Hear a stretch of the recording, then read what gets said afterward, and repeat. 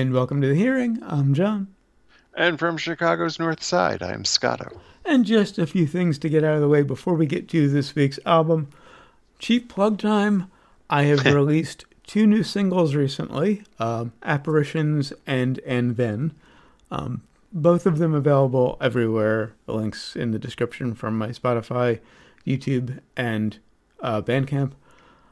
I also finally released my first cover in over a year. I did Who have Let's you Go All covered? the Way by Sly Fox. Wow.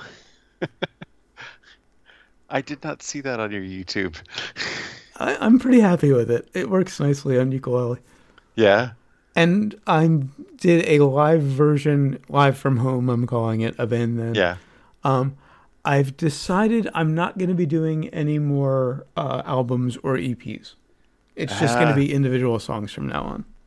as much as we're doing a show reviewing albums, yeah, the album's pretty much seen its day, And hasn't it? plenty of people are doing albums, but I don't listen to them, and I don't have thematic connections for them. I write Yeah. individual songs. I listen to individual songs, and doing individual songs has me a lot more motivated. I was procrastinating working on an album since July and dreading it. I've done two new songs on a whim. Like in both cases, a Saturday night, I step away to use the restroom, and while I'm in there, I'm thinking, I think I'm just gonna try to record the song. I come back and do it, So, and I record on a Saturday night. It's on Spotify on Monday, and I get the same amount of dopamine whether it's one song or an album. So this is keeping me motivated. and I guess you can look back and try and put them together if you see a theme running through them. If someone wants to do a playlist, go right ahead.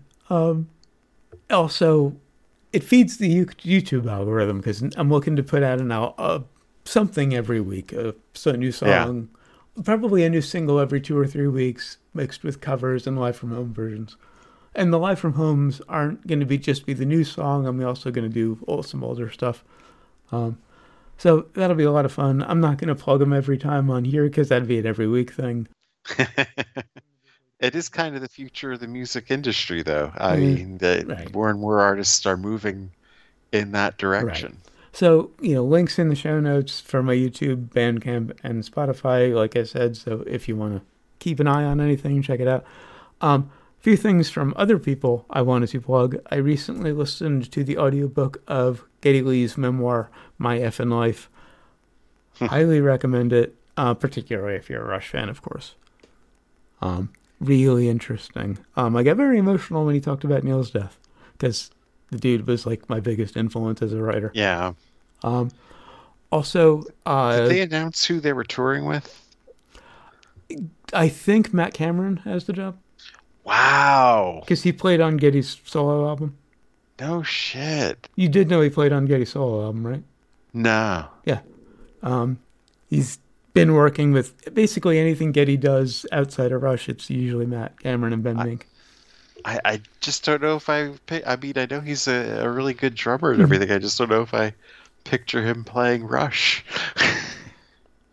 Given what he did on the album, I think he could pull it off. I mean, Yeah. no one can really do that, but if Yeah. anyone can come close, it's him and Mike Portnoy. And I don't hear Mike putting his name in the mix. I don't know if it's officially him, but I put money on it. Yeah. I just hope they don't use the name Rush. No, I don't think they're going to. It's just Getty and Alex Yeah. wanting to And I'm keep perfectly happy going. for the two of them to keep making music together. Very, very happy Yeah. for that. Just don't call it Rush. Um, Right. Jasmine Rogers has a new album out, Dark Tides. It was a collaboration with cellist Danny Keene, who played on some songs on Blood Red Sun, which we reviewed. I think 3 or 4 new songs, 2 songs from Blood Red Sun, the title track, and Follow Me, my pick for favorites, and 2 singles that she had released, The Tempest and Flies. 7 tracks in total. So it's 3 new ones. Really great stuff. Just basically live performances, guitar, cello, a little bit of percussion. Freeze Pop put out a new album called Fog. It's techno. which is interesting because I never really understood the difference before. Okay.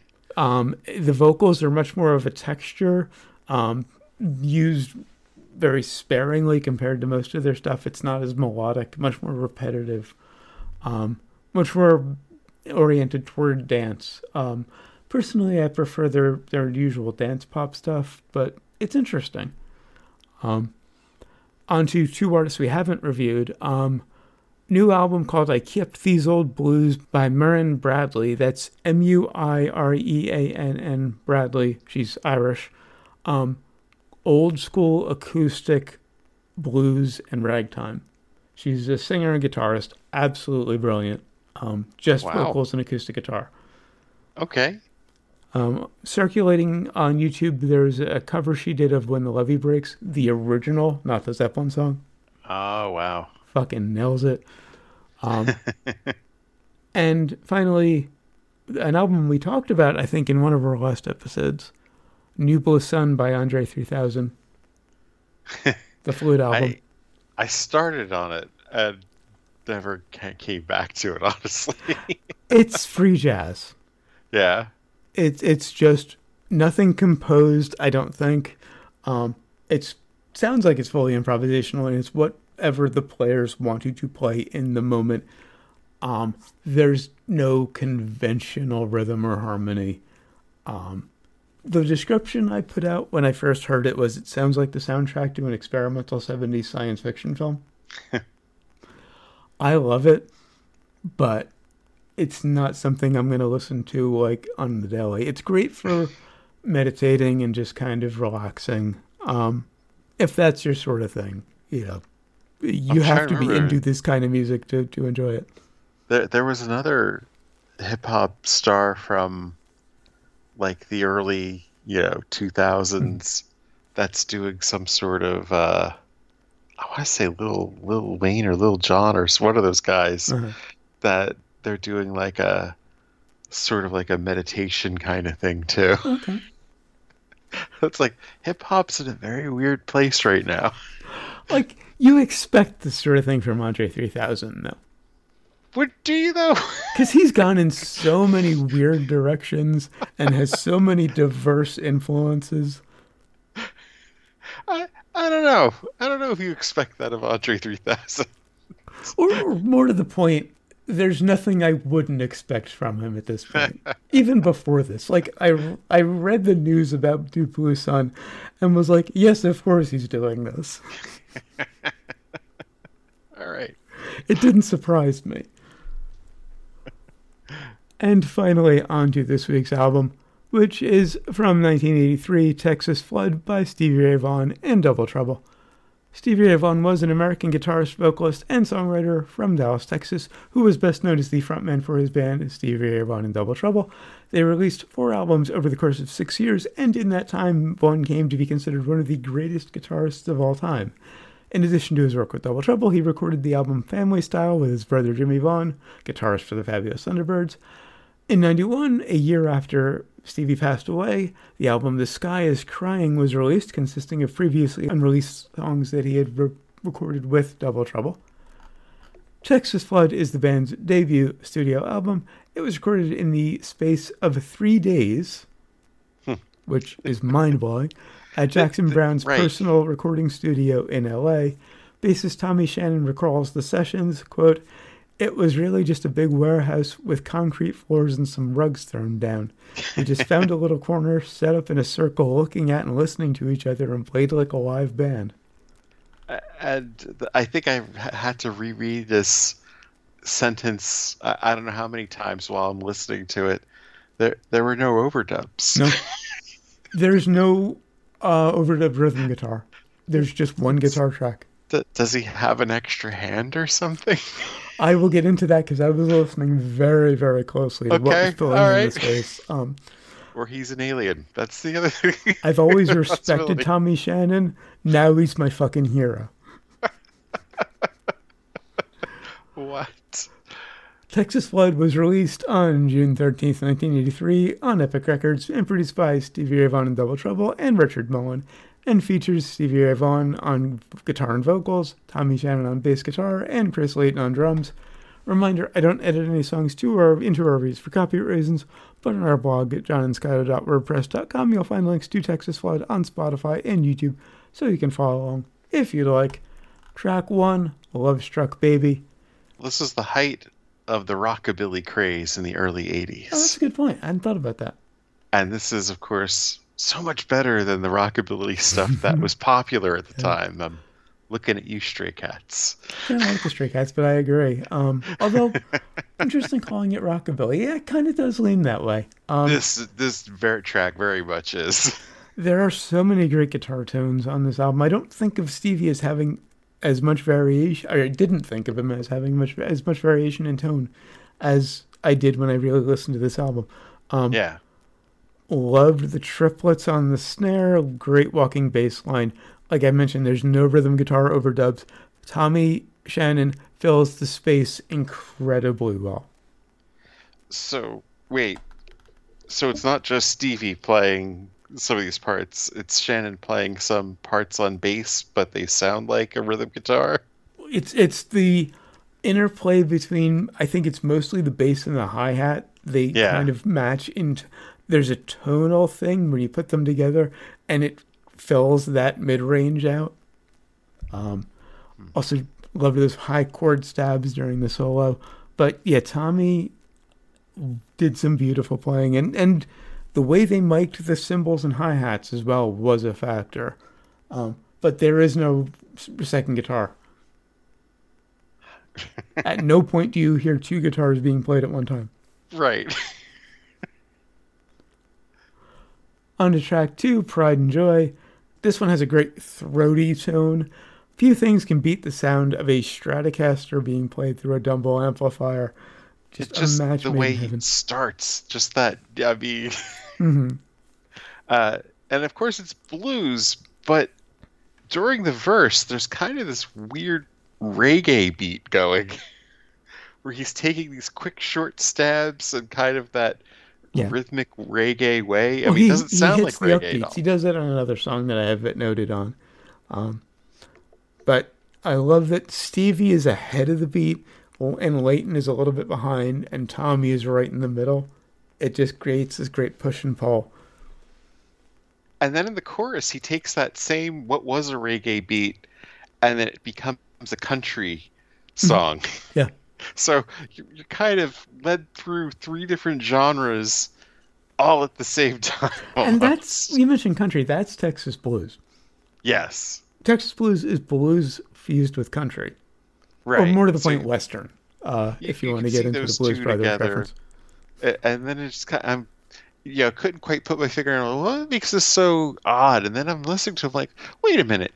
He's playing reggae, but it's not like through the normal reggae tones of the guitar. He's playing it, in a blues-tuned guitar, or country-tuned guitar. And when you say playing reggae, he's really just stabbing the upbeats. Yes. Which is where you put the emphasis in reggae. Right, exactly. I love the then the guitar solo happens. Jesus Christ. And I love the counterpoint that Tommy plays during that. It really does fill the space nicely. Yeah. I'm going to say something a bit controversial here. What? Well, I think I'm a little bit controversial heaping so much praise on Tommy Shannon, because him and Chris Layton, I absolutely love. They play very simply, but perfectly for the song. Players like that don't get a lot of love. But the thing I'm really going to say, I mentioned in the intro, Stevie's considered one of the greatest guitarists of all time. He was a hell of a player, but I can't say one of the greatest of all time, because the Jimmy influence is just too obvious. It was funny that Hendrix or his brother, actually. The two actually have history. Jimi Hendrix and Jimmy Vaughan. Uh-huh. So much so, like, that one lent the other their wah-wah pedal and broke it. And But Stevie borrows so much from Jimmy that I can't say he's one of the greatest on his own. I think to be considered one of the greatest, you have to have a wide enough mix of influences that nobody in particular can be pulled out. but like 75% of what Stevie did was Jimmy. Oh man, though, just He did so it really like well, but it the was Jimmy. solo though was like one of those solos where I thought, did he have an extra hand here? How is he doing this? And if you've ever seen him live, I've never saw him in person, but I've seen plenty of footage. Yeah, Um, he would play some of this shit with the guitar behind his back while singing. that is kind of the crazy thing. Yeah. He did this while singing for the most part. I mean, he did hire a rhythm guitarist or had Jimmy Vaughan Uh-huh. brought in to because he got tired of singing and playing at the same time. Oh, I didn't know that. He pulled a BB. Yeah, Interesting. but I mean, of course, in the end, you don't Mm-hmm. fly out of Wisconsin. That's the moral of the Mm-hmm. story. Edmund Otis. Come on, John. There's a hairdresser on there. Mm. Dennis Leary reference. If you get it, you get it. Track 3, Texas Flood. This one was originally recorded by Larry Davis in 1958 and co-written by Davis and Joseph Wade Scott. This is a nice spot for a slower song. Really nice crystalline guitar tone. And I I, love the thick, punchy bass tone. I just have no overdubs, quote unquote, Nope. Wikipedia. How the fuck did he play this?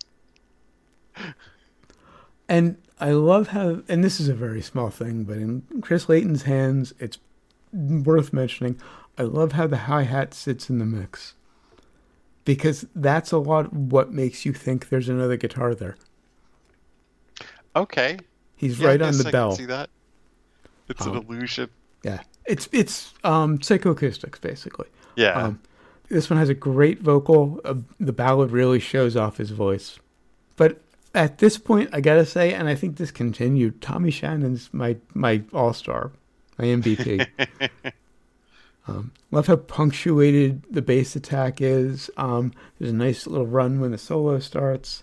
The solo tone is so pretty, it almost sounds like a slide. Yeah. It's just, I mean, that whole like Eddie Vedder saying, make me cry, Yeah, yeah. with the guitar. Like he's definitely a player that could do that. He like the soundscapes he's creating in these Mhm. with just kind of almost alone, Yeah. like you could just isolate that guitar and it's still this crazy soundscape. And of course, he's got these other two great players with him Yeah. to help him out. Track 4, Tell Me. This one was written and originally recorded by Howlin' Wolf in 1960. Love how staccato and punchy the guitar part is. Great groove. Nice sparse rhythm guitar part. Love the forceful vocal. And this is another point where the cymbal makes it sound like a second guitar. There's a delay on the ride. He's like Okay. just on the edge of the bell. So it doesn't quite have that ringing sound, but it's a little crisper, and you put a little delay on it. It does sound like another like melodic instrument. You could have given me, I don't know how many guesses to say, of who wrote the song. I would Mhm. never have guessed Howlin' Wolf if you Yeah. hadn't told me, because I'm used to, some more screaming and yelling in Howlin' Wolf Yeah. songs. But he Mhm. doesn't do that vocally. He kind of, he does his own thing. Mhm. Although this is really aggressive vocal for Stevie. Yeah. Track 5, Testify, written and originally recorded by the Isley Brothers in '64. This version's an Damn, they're instrumental, so but good. the original had lyrics. And I think I'm picking for this one for my strongest. I mean, there was no need for vocals on this one because he just let the guitar sing for him. Great groove. I love how he adapted the original vocal melody for guitar. Great, thick, muscly lead tone. Tommy plays a really great counterpoint on this one. I love how the fills are worked into the drum parts. Like they don't sound like fills. They sound like that's just part of the range drum line. Yeah. Love how the ride sits in the mix. The wah-wah bit in the solo was very, very Jimmy. And there's some really nice drum fills at the end. Track 6, Rude Mood. My one criticism of the album overall, I wish they hadn't put two instrumentals back to back because it Well, you see though, did get a little numbing. that was the end of the first side, Oh, and this is the beginning of the second okay. side. Yeah, I forget thinking about sides. Um, And yeah, I kind of felt that way too the first few listens, and then when I came in and saw like the track listing, I was like, oh uh, yeah, that's why he did that. if you're rearranging it for digital era, I would put this one at the top. I still think they should have put this one at the top. Like you introduce Stevie with this with Rude Mood. Hmm. I mean, this is probably the second, the song I was second most familiar with on this album. Of Uh, course, the first one being Pride and Joy, and maybe I should have made that one my strongest, mm, but no, I'll stick with Testify. uh, Um, Another great example of rockabilly. yeah, I love that he's unaccompanied for so long at the beginning. It's just his guitar. Yeah. It's got this great cash-like train groove. Yes. Love how playful some of the leads are. Great clear guitar tone in the solos. Nice chordal stabs toward the middle. Track 7, Mary Had a Little Lamb, written and originally recorded by Buddy Guy in 1968. This is my pick for weakest. I like the vocal performance on this actually. It's a nice soft vocal, which is unusual for Stevie. Right. It's got a good groove, but it's just silly subject matter that I really don't think gives him enough to sink his teeth into vocally. The solo meanders. I do like the riffing at the beginning, though.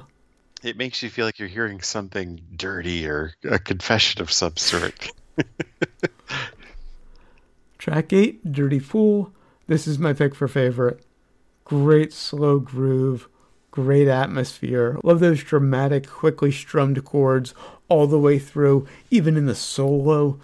Yeah, I definitely agree. This is one of the stronger tracks on the album. I mean, you think you're gonna hear this some normal down tempo blues song, and then he starts playing this insane flamenco Uh, style solo at like this crazy speed.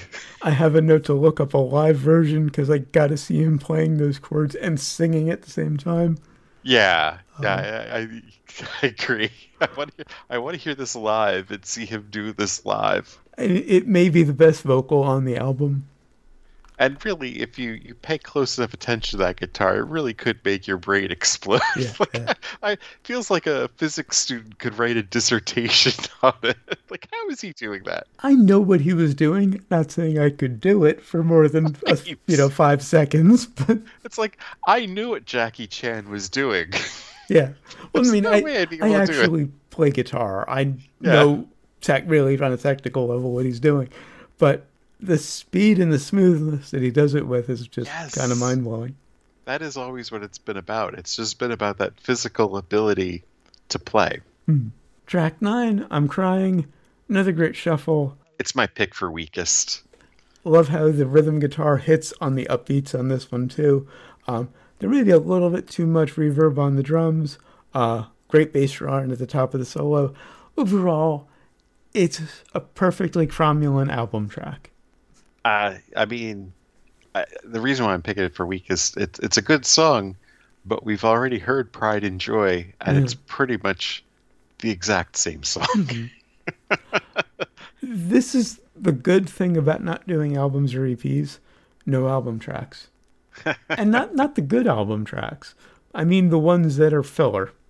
And this is this is obviously a filler Yeah. because it was just and it's the position where you do put those filler tracks a lot of Right. the times, the second to last, Uh-huh.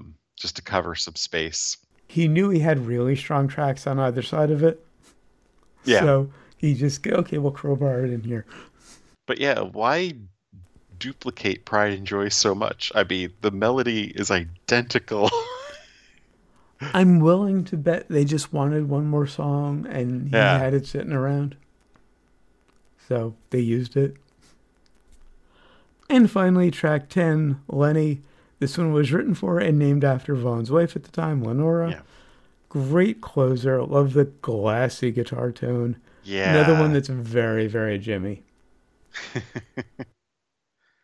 And honestly, this is the first time the bass really stands out for me. Uh-huh. Like normally he's playing so folded in with everything else that's going on, but it feels like they let him wander a bit more on this one. Yeah, this is really nice bass melody during the solo. Great snare sound. Probably because Stevie's playing such a light, Yeah, yeah. sound on the. If you're not listening for the bass, yeah, because he's not really throwing a lot of force into the guitar, you can hear it Right. better. Love some of those low leads followed by the piercing high part. And I usually complain about noodly solos, but there's some really nice noodling toward the end. I, I think I think Stevie gets the pass for Yeah, noodling because there's usually something interesting going on in there that he's doing, and it's probably something he's played so many times that it's not just an improvisation. right, right. So do you recommend it? Definitely, it was a treat to come back to this. I was more familiar with his later stuff and Family Style, but yeah, this was really good to hear. Yeah, I recommend it too, but maybe not mostly for Stevie. That's it for Texas Flood. Until next time, we'll be reviewing Kick Out the Jams by MC5 as a tribute to the late, great Wayne Kramer. Until then, of course, always remember, never forget, wherever you go in life, there you There are. you are.